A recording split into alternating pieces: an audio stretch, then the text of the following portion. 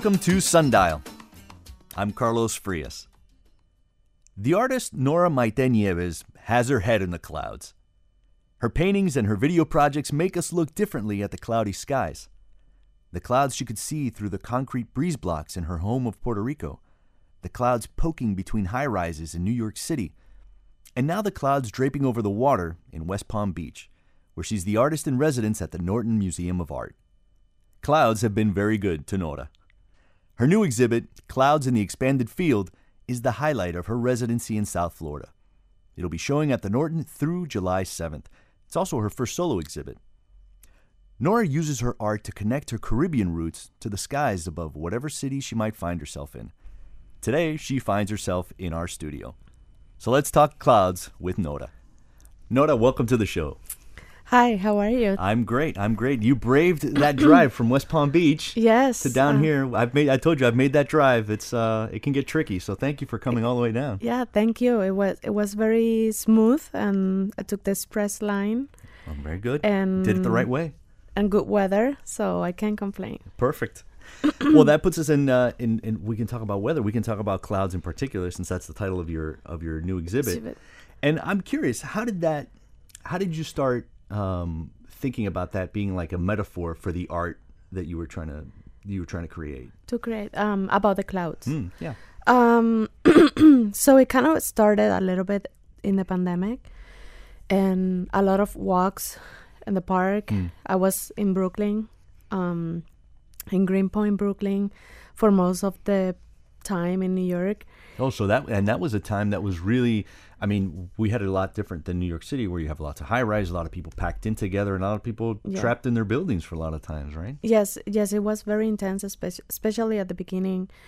You will not stop listening to ambulance, and like it felt really real. Yeah. Not only like through the radio or the news, but we could hear it. As a difference, like other places that are open landscapes and more spread out. Sure. Like in New York City, you will feel it.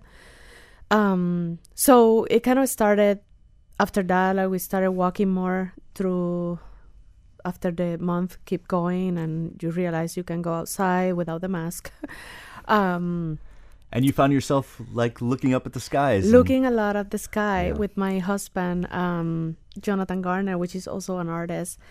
And we spent time looking at the clouds. Jonathan was here in the studio with us today in the other room. What's up, Jonathan? So he paints a lot of clouds in his paintings. Clouds are very part of our history and the history of painting and landscape. And I thought we should spend more time looking at clouds. Like, what will happen if clouds disappear? Our atmosphere will like disintegrate.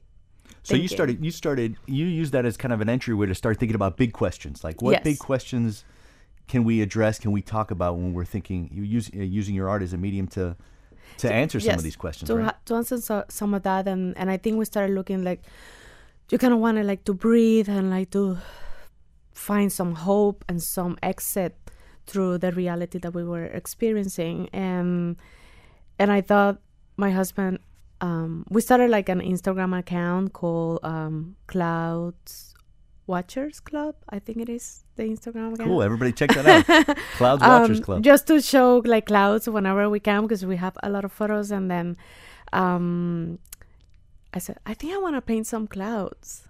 Like it started to become an inspiration for you. Yes, and I was like, why? He's like, why not? Just do it. So that's how I started. And that got you to West Palm Beach. Yes. Like, because you're originally from Puerto Rico. From Puerto Rico. You're born there, and you spent a lot of time in New York. But coming here, this has got to feel like something in between Puerto Rico and it does and feels York, like that. The landscape feels very familiar. The weather in Puerto Rico, I mean, you don't have here the mountains in the background of the landscape, which is very predominant. After you like come out of the airport, you see the clouds, everything, but also the mountains in the background. And but the weather, that heat hit your face when you come out of the airport, you feel that. That's familiar, yes, right? Very familiar. So talk to me about that. Like, you get here into West Palm Beach, and how did that play into what you were thinking about at the time, the art that you're thinking about, and how did you use the place, right? The place of West Palm to create. So I have visited South Florida before, and I have family that lives in Orlando. Okay. They moved years ago, so more recently. Yeah, there's a huge Puerto Rican population in Orlando for years and years now. Yeah. So when I come, I always very surprised.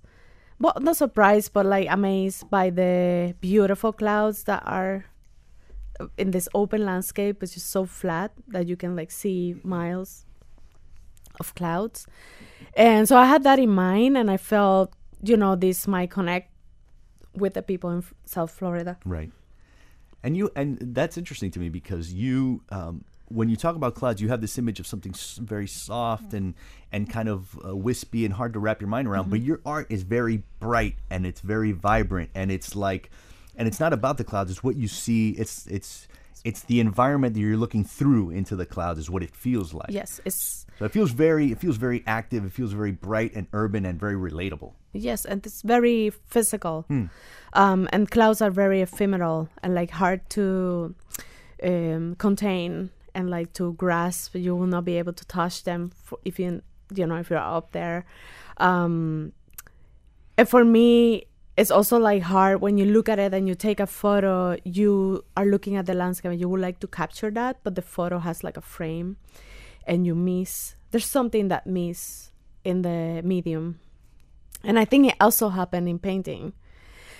So for me, it was I have to portray this subject matter of clouds in a way that brings something new, in a way that evoke more of a atmosphere, of a temperament, of a mystery, because it's a painting. You will not experience the same thing in real life. Right. So the painting is something different. It's imagination, and it's a interpretation of what you see. Right. I'm curious how kind of being in different environments inspires you. Let's talk about inspiration for a little bit, right? Yes. You grew up in Puerto Rico, and then you find yourself in New York, which has a huge Puerto Rican diaspora. And do you find yourself trying to draw parallel? And then you find in West Palm, which South Florida has its contingent of a Puerto Rican community, but in a different sense. Do you find yourself trying to find things that relate between those things to draw inspiration?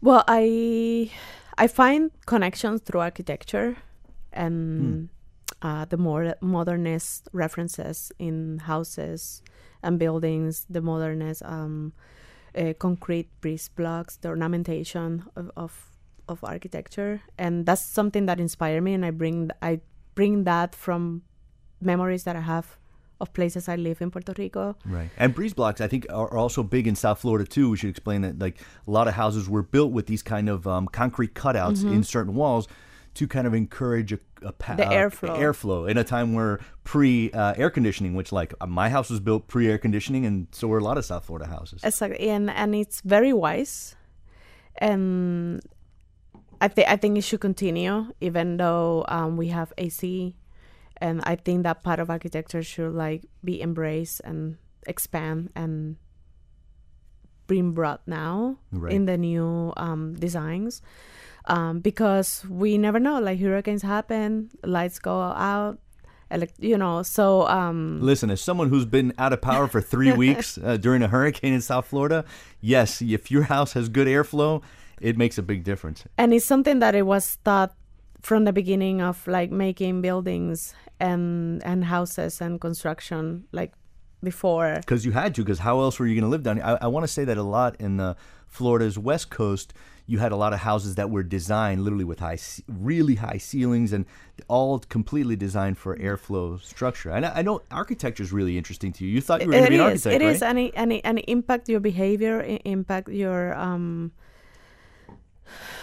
the ambience, your mood, everything. Even light coming through the windows in the way that affect the space, it affect you. and I like those things that's what I like about architecture.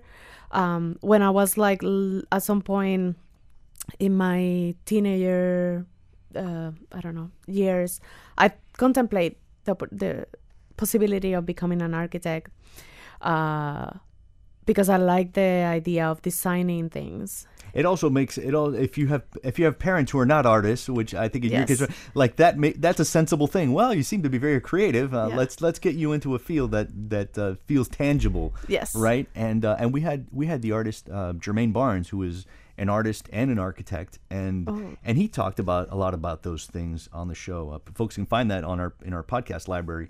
But that feeling of architecture is more than just a construction of a building or a place. It's more like how that thing interacts with its own particular environment. With humans. Right. Like with the people who's going to experience it. With the people who are going to use it. Right. Yes. And I think the architects that have that in mind are designing more successful spaces and more fair and more generous. Fair. Talk to me about that. What is it about? What kind of architecture do you says fairness? Like, what do you mean when you say fairness in designing a place?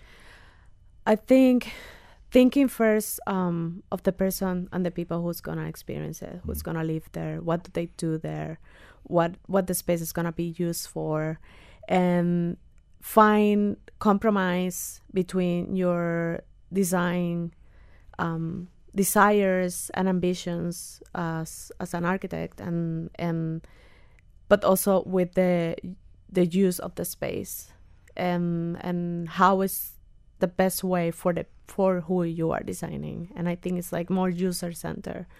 I feel like you have this is a topic that you're going to come back to at some point in your career here. Is that something that's interesting to you? Is from what you've seen and your view and some of your art is so much through architecture.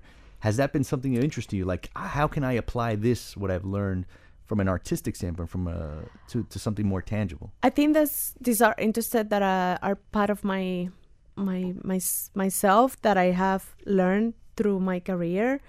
I also work and study graphic design, and that took me into working with a design studio in Puerto Rico that belonged to an artist from Puerto Rico, Marimate O'Neill, and the design studio was called Rubber Band LLC. And with them, I learned how to design websites and how to really think about the design user, about the people that you are working for. And it's really a mindset that kind of put the designer a little bit in the backseat, more as a witness and a researcher, and to understand what are the needs of what I'm going to solve. Because a designer is a problem solver. And I think that stuck to me, and I learned from that. And when I bring that way of thinking to my art, it switched a little bit, because I feel like being an artist and making art and painting especially, which is a little bit more alone, it's less teamwork. I mean, you can bring people to work with you, but it's a little bit more selfish in a way of like, it's what I want to do. Right. And this is my voice, and this is what I want. Well, I want to ask you more about that, about those anxieties and fears in the creative process, and how you got to this point. Our guest today is Nora Maité Nieves. She's currently the artist in residence at the Norton Museum of Art in West Palm Beach. Her current exhibit, Clouds in the Expanded Field, is now open at the Norton, and it's showing through July 7th. You're talking so much about this creative process and like how you begin to get into that space, and that's what's interesting to me, is both what is inspiring to you and kind of dealing with the anxieties in that process. So talk to me about that. We're like, how do you get into a creative space? It's something that I don't think about it too much. I just do, and I just go into it and work. Because you were telling me earlier that sometimes in your studio you'll put on a podcast. Oh yeah. Or you'll put on some music. What kind of music gets you usually like your juices flowing? Well, I have a lot of guilty pleasures in music. That's fine. Listen, it doesn't all have to be Stravinsky. Like, what's your guilty pleasure in music? Oh, I don't know. A lot of like Spanish things from the 80s and the 90s. I love it. Like what? Juan Luis Guerra. Davila. I don't remember.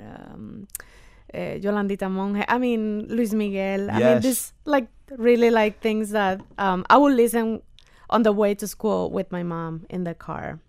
Was your mom big into music? Because I'm curious about your parents, like growing up in an environment that breeds a little bit of that creative spirit. I mean, my dad is a lawyer, and my mom, she's like kind of like later became more of a paralegal. Working with your dad in the field? No, actually happened after they got divorced. Okay. She's like, well, I've heard so much about this in my entire life married to this man. I might as well use some of it. Yes. And so anyway, my mom always put the radio in Puerto Rico was like Stereo Tempo. I remember that radio station, which is more romantic, more boleros, more balada. And so we will listen to that and we'll sing the songs. I mean, I think that's a very collective experience that my generation had. Who were the artists that you knew in your life growing up? Because I'm always curious, like, what is the person or the event that you witnessed that makes you start thinking, oh, this is a thing that I could do? Yeah. So I think I always liked to draw, like, in my what I call my free time, which was like all the time. Right, before you have to work for a living, it's all free time, right? And I think it was in 4th grade, and I had this friend in that time in elementary. Her name is Nicole Bueso, and she saw me like drawing, and she likes to draw too. And she told me, "Oh, my dad is a painter. He's an artist." I kind of like didn't believe her until one day she invited me to her house, and her dad came out with the painter hat to greet me and my mom, and with his wife Tere, and so I could go and play there. And when he came out, I'm like, oh my God, he is a painter. So he had like some painter hat. Like was he covered in paint? Was he? No, he wasn't, but he looked artistic. I don't even know how to explain it. He looked like more bohemian, like a kind of like a musician. And you're like, that spoke to you. Yes. And I was like, oh, this is true. Right. And as soon as I walked into her house, all the walls of her house were completely covered in artwork. Artworks. Wow. Painting. A lot from him, a lot from Augusto Marin, like other painters from his generation. And that was Andy Hueso. Andy Hueso. And he is a well-known artist in Puerto Rico. Artist in Puerto Rico, right? Artist in Puerto Rico. And so you happen to be in this place to be exposed. I mean, it goes, Yes. every even big towns or small towns, right? Yes, and he is my archetype of what an artist was and is. You imprinted on that like a yes, baby bird. It was imprinted on me, and I thought, oh my God, I want to do this. Like, how can I just not even realizing I want to do this. I just felt like at home in some way, like this feels good. Right. I always call that like finding your tribe. Yes. Right. Like that moment where you feel that you see other people doing a thing that you connect with in some way. And it turned out that he has a studio on the top of his house, his artist studio, which I got the chance to see later. But he also had in another house in University Gardens in Rio Piedras in San Juan, Puerto Rico. He had his academy of art. Wow. Where he would teach from kids to adults, and like older teenagers and young artists. He would teach them art, and they say, "Oh, why don't you bring Nora to classes to come take some art classes?" Yes. So that changed your life. That changed my life. Yeah. And being around that, in other words, you were exposed to this kind of archetypal artist who turns out to be one of the best known painters of his time in Puerto Rico, and now you're surrounded with other people who've been struck in the same way. Yes. What was that like to be able to then kind of develop that and breathe into that? Just thinking of breathing into it, just walking into the workshop, the art salon, just the smell of paint, the smell of charcoal, of pencil, of sharpeners, of art materials, basically. It was magical, and I felt like, it just feels good. And he teach me how to look at things, how to understand and transfer what I was seeing into paper. And that's where it started. And I never thought, I was gonna become an artist. I just felt like this is something that I like to do and learn. How did the people around you kind of did they begin to see that from the outside that this was something that was becoming a larger and larger part of your life and the way that you saw the world? Yeah, I mean, after I think I did a couple of years or 3 years with him, and then my mom, I think at some point couldn't afford the classes anymore for the time. Art school is not free, yeah. And I continued living and always drawing and stuff on my own. And it was in 11th grade that I had the opportunity to join and enter to the Central de Artes Visuales. It's a high school in Puerto Rico in Santurce. It's like a Center for Visual Arts. Yes, Center for Visual Arts is a high school specializing in fine arts. And it's very unlikely someone will enter in 11th grade. But I did. It's a whole story. So it was a whole. You got into. Got into school. I don't know. It's that's another podcast episode. If you say so. I mean, we're in one right now. But I got in and I picked the painting and drawing studio. And so having access to that, especially at an early age, which was it now becomes, instead of one thing that you do in one part of your life, it's central, and everything else kind of gets built up around it. Talk to me about those moments where you started to realize that this could be central to your career, you could make a career of this, and that you had something to say through your work. Well, when I entered to La Central, this high school, I started in the drawing and painting, and I thought, this is what I want to do. This is what I want to do. Forget about being a lawyer. Forget about being an architect. I want to be a painter. I want to be an artist. I always had this moment, because I've been a writer for my whole life, and I had this moment where a teacher once said to me, it was like I was very critical of some Shakespeare thing in class, and he was, he said something like, you should really make writing for a living, and it was the first time someone had told me that I could do that. Talk to me about those moments, people that mentor you had said something to you that really stuck with you, that helped you keep going, because I'm sure at some point your mom or your dad said, hey, how about architecture? Yes, they were a little bit worried, but at the same time they supported me. I am very persistent. I am very a little bit stubborn. Should we bring in Jonathan and ask him about that? Yeah, see how little bit of liberal start. I'm kidding. And it was challenging because I started there with a lack of skills and a lack of preparation. Oh, interesting. You knew that you had more to say than your skills were caught up to yet. Your skills hadn't caught up to your thought process. And yet. the teacher, I remember he told me, I said, I want to be here. And he said, are you sure? Why don't you take the weekend to think about it? Because maybe your a dream can become your worst nightmare. Oh. And that just gave me gasoline. Oh, to really? Come back. So you were 16 years old, and that could have really taken the wind out of your sails. And then I'm the opposite. Yeah, I think I was 16 or 15 or something like that. And I left and I went to Andy Hueso. I went to I knew where his studio was and his academy. And I said, hey, can I talk to you? This is happening. I got him. what would you do? And he said, go back on Monday, get in that classroom, sit down and start. And you will come back here every Saturday and I'll help you. Wow. You're gonna cut up with the other students. You're gonna do it. It's not a big deal. Everyone that wants to do it.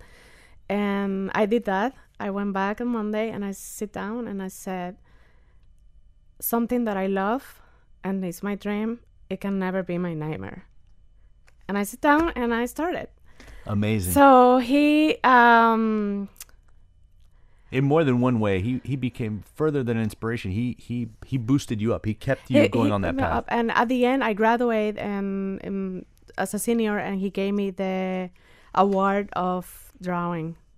Wow! From someone who was late to the game with technical skills. Yes. Now you get this award. He gave me the award, and I appreciate it because I think, you know, he as a teacher, like he saw like lack of skills. He wanted maybe to protect me in some way. I mean, I don't know. But it just for me was like a fuel. Okay, I'm gonna do this. Like, I go to me. Right. Yeah, you bet on yourself. I bet on myself, and I think he appreciated and he awarded me and like supported me after that. Talk to me then about that lesson, right? That lesson to really bet on yourself and believe in yourself and work on your craft, right? Yeah. How has that played into your career now when you get a big fellowship and now you're the artist in residence at the Norton? You know, when you're given this opportunity, how do you use that when you have those moments of uncertainty? Uncertainty. You know? Well, I think I found that through my whole life, through my whole career. Those moments of what to do, this is hard, can I do it? I doubt myself, and I try to find that person again and be like, I can do it. I will push through. Sometimes I think I push through too much and I burn out. But I love a challenge, and I take it. And I feel like I developed through my career, my character, a sense of responsibility. And it happened at jobs. I have worked so many things. And I feel like once I take something, I feel responsible, and I go through it until the end. And I feel like when this opportunity came at the Norton Museum of Art, for me was a little bit nerve-wracking and nervous. Like, this is like so big. Like, do I deserve it? You know, like you start to doubt the imposter yourself. syndrome, right? The imposter syndrome. Right, and I'm like, oh my God. And my husband is like, of course you are. You have worked really hard. And the curator, art and chairman of the show, which is the one who invited me and have pushed me to, in many ways, in the good way. Just the fact to have someone that believe in you, and they see something, I'm like, if they're seeing something, how can I tell them it's not true? Or, you know, I have to try. Right. Talk to me about then connecting that time between now and where you're creating now at the Norton and that getting out of Puerto Rico, because I guess there's a phase where you decided that there was something that you wanted to do that was off the island, that was on mainland, that brought you to New York. Tell me about that. So I left Puerto Rico in 2008 to do my master's degree at the School of the Art Institute of Chicago. I think it was the right moment. I graduated from my undergrad in 2005, 2004, I think, en la Escuela de Artes Plásticas in Old San Juan. And it took me like 4 years or 3 years. Anyway, I have worked, again, many things, but always like continue my practice as an artist, always pushing, always, even though I had a day job, I would like continue my art. What kind of day job were you doing? You're in Chicago. What kind of thing are you In doing? Chicago or in Puerto Rico? Well, now you put Let's me in go to Chicago. Chicago. I'm thinking of you as this growing up in tropical Puerto Rico, right? Yes, yes. And now you're in Chicago. My nephew's there right now, and I know it's negative whatever it is right Yes. now. How Yes. did that affect? I mean, obviously it affected you, and you're the vehicle of the art. Yeah. How did that affect your desire, your ability to create? So when I arrived, I fell in love with the architecture of the city. Incredible architecture, yeah. It's very different parts in different neighborhoods. I like the people, was very nice. I went in the spring, so If you were fooled, you're like, oh, this is nice. This Yes. is cool weather. I'll just put on a jacket. and Chicago knows that. Chicago plays for that. They plant during the winter a lot of flowers that will bloom exactly in the spring. In the spring. Which is when I arrive, and I'm like, oh my God, this is so beautiful. And they do it, I think, this is my theory, I think Chicago do it so people don't leave. right. No, and it's a great idea. Yes, Let's because make every this- winter people are like, enough, I'm leaving. Spring comes, everything blooms, activities in the park. Chicago's the bike best. the city. Summer is amazing there. And then you're like, oh, maybe one more year. And then suddenly you're again in fall, it's December. Right, and you got 7 layers on. Yes. And so talk to me about how that influenced your art, because so much of your art is I feel like is transporting, is like looking up at the sky that you looked up in the tropics and kind of feeling like we're all under the same sky, like all these things under the same sky. How did you transport, your roots when you're creating so far away, so far from home? Well, one of the reasons that I selected to go to Chicago and stay there in that school, the school's amazing. But also when I went to the interview in the painting department and I go up the building that face the lake and face Millennium Park, I saw the horizon line of the lake. And it's a lake that looks like a sea. You don't see the other side. Right. You forget that it's a lake. And that horizon line and that blue water, I mean, less blue than the one in Puerto Rico. Of course. But it gives you this illusion, and I felt, oh, this could be home, home for a while. Our guest today is Nora Maité Nieves. She's currently the artist in residence at the Norton Museum of Art in West Palm Beach. Her exhibit, Clouds in the Expanded Field, is now open at the Norton. Its showing has been extended through July 7th. We were talking about how you're like coming to the mainland, being in a place like Chicago, which is so different, how that kind of changed the trajectory of your art and your career. Talk to me about that. Like, what was the big moment that was like the next big hitch, the next thing that got you going in a different direction? So when I moved to Chicago, I wanted in my master, I wanted to question myself. I wanted to make new questions in my art, and I forced myself into that space of unknown a little bit to dig in and find something new.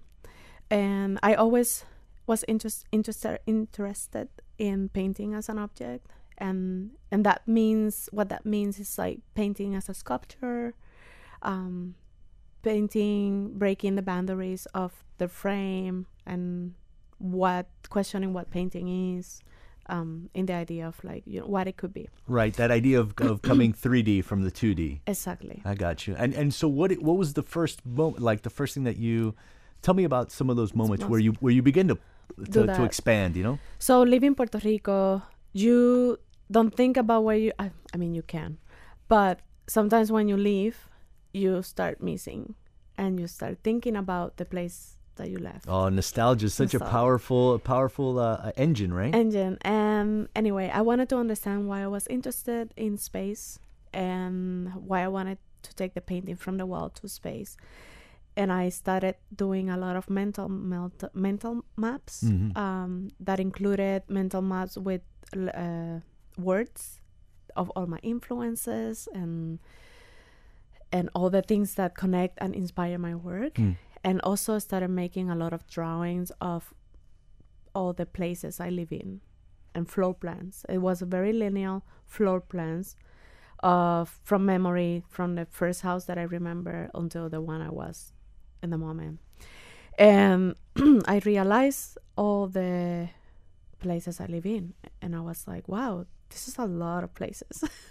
You started counting like what, a couple dozen? I think I end up like more than 20. Wow. And I thought, oh, maybe this is why I'm interested in space. Maybe because you're constantly being introduced to new ones, and you're interacting with new spaces. A little bit like a nomad, a little bit. And it has many reasons why this happened. But I felt there's something here. I want to explore it. And I felt the reason why I had like some sort of like lack of ownership to space was because of the moving, and I never like embraced the place like mine, because I know I'm gonna move in next year, so I don't decorate, I don't do anything, I just like keep moving. Oh, this kind of rootless experience. It's rootless experience, even though I have no doubt of where I come from, where my family, like this bigger idea about home as an identity.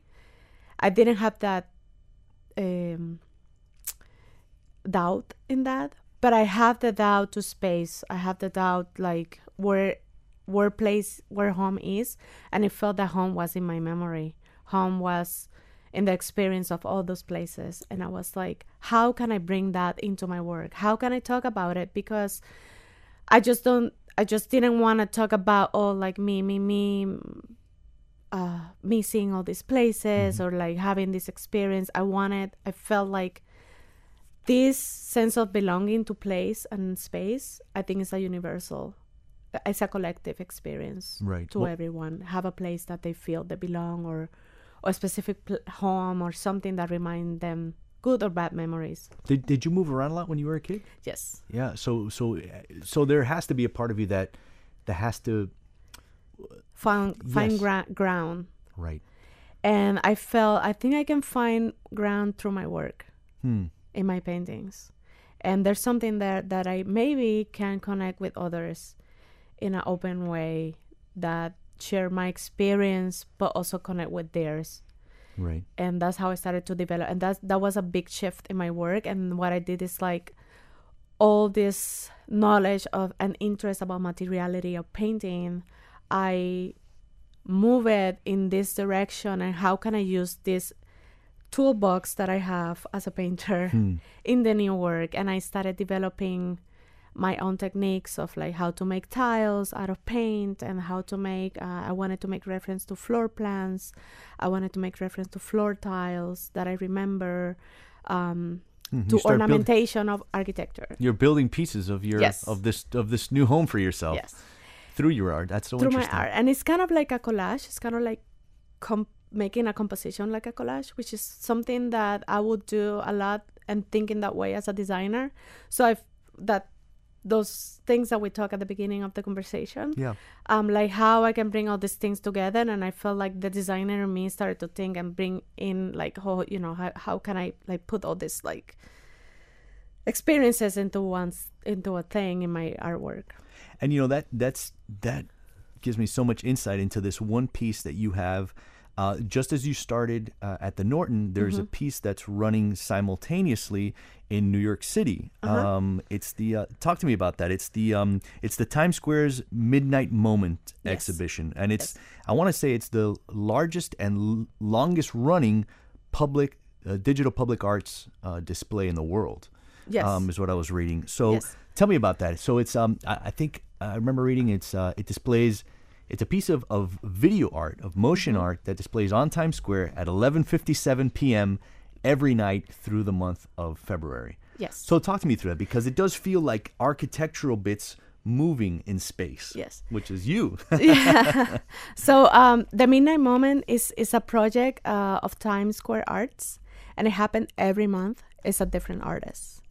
Anyone, please, I encourage everyone to go to the website and apply for it. Anyone that wants to introduce their medium of video, they can apply. In this case, I was invited to submit. Arden Sherman, which is the curator of the Norton Museum of Art, of the Contemporary Art, she invited me, and she proposed. This is how everything started. The idea of the residency and the show and everything. Wow. And I know her from New York City. We worked together in Hunter East Harlem Gallery. It's one of the Hunter College galleries in the city. And she was the art director. I was the gallery manager. So I worked hand to hand with her.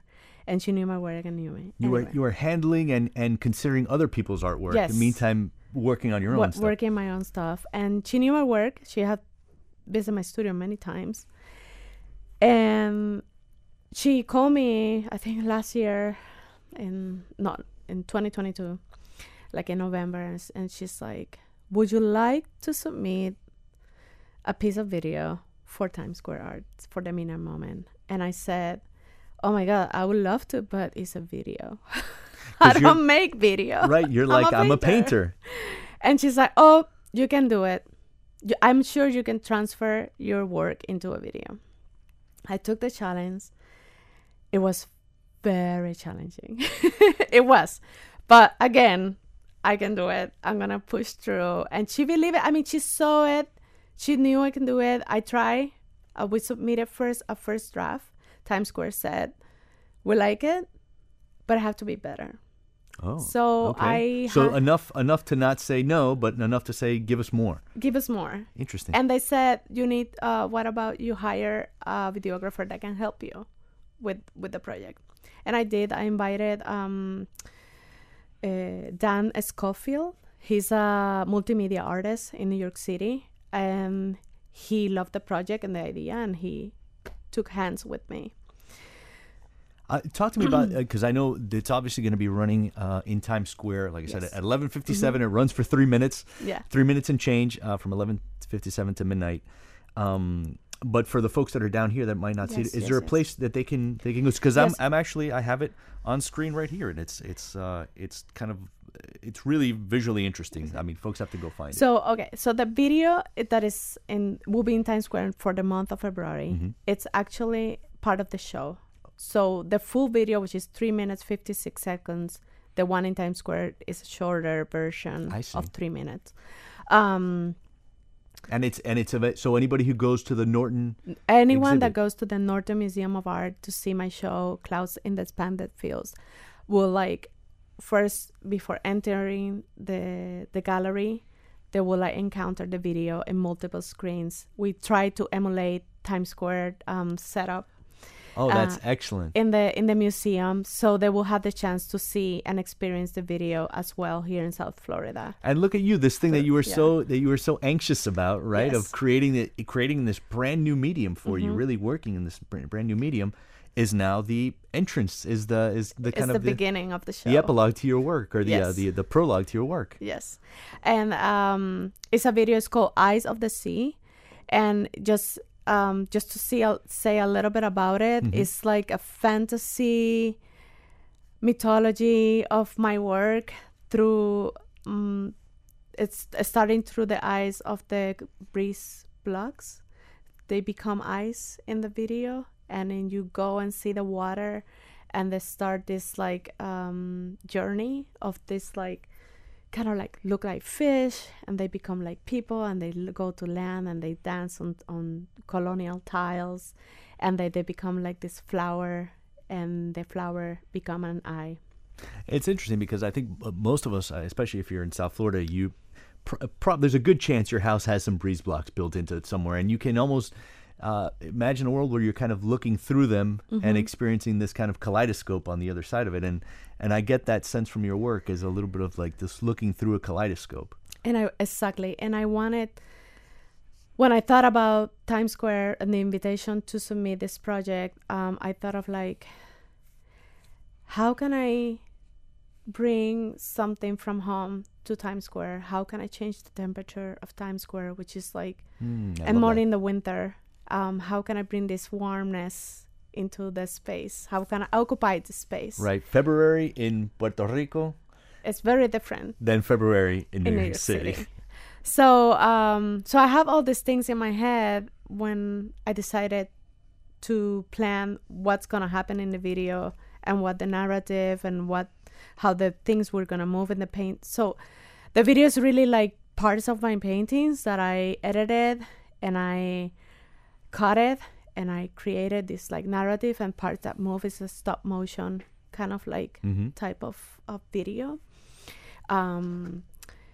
It's the first one, and I think it's not going to be the last one, because I really like the medium and I want to integrate it in new installations. But it just opened up this opportunity, open up a new territory for me. And I think it happened through the encouragement of a great creator in West Palm Beach, and Arden Sherman, which is also a Floridian creator. She's from Florida. So she's doing a great job bringing new voices into the museum and bringing like Caribbean voices. I think she thinks it's very important the museum can reflect. I mean, this is what I think, right? It's my opinion. You're looking around the museum? But what I'm seeing is that she's bringing this highlighting and bringing this voice, so people that also are from here feel identified when they walk into the museum and they can find themselves. And I think that's very important to the Hispanic community, which is, I think, is so part of Florida. That's interesting. Talk to me about, throughout this process and now working in a place that's like Puerto Rico, but has influences from other places. Talk to me about how that's affected what you're thinking about next, the art that you're thinking about, that it's pushing you towards now.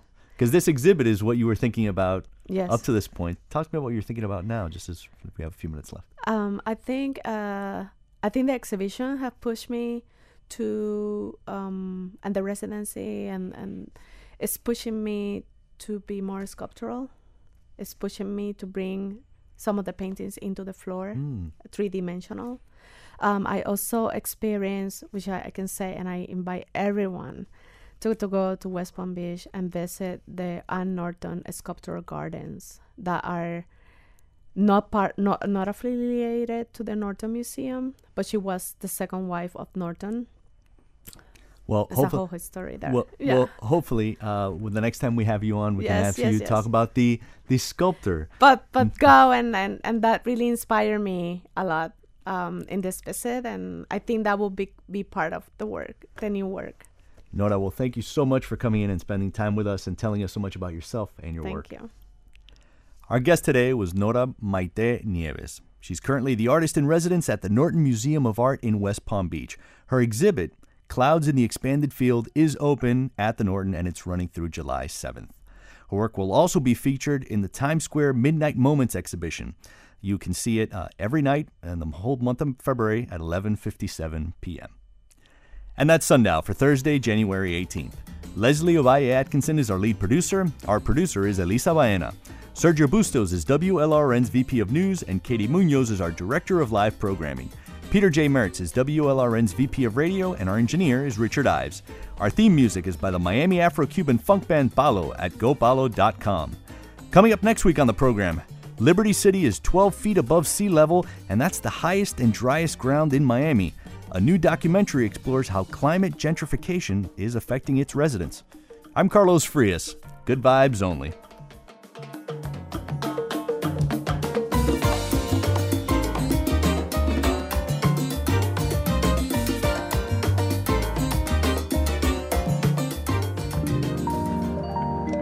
WLRN Public Media.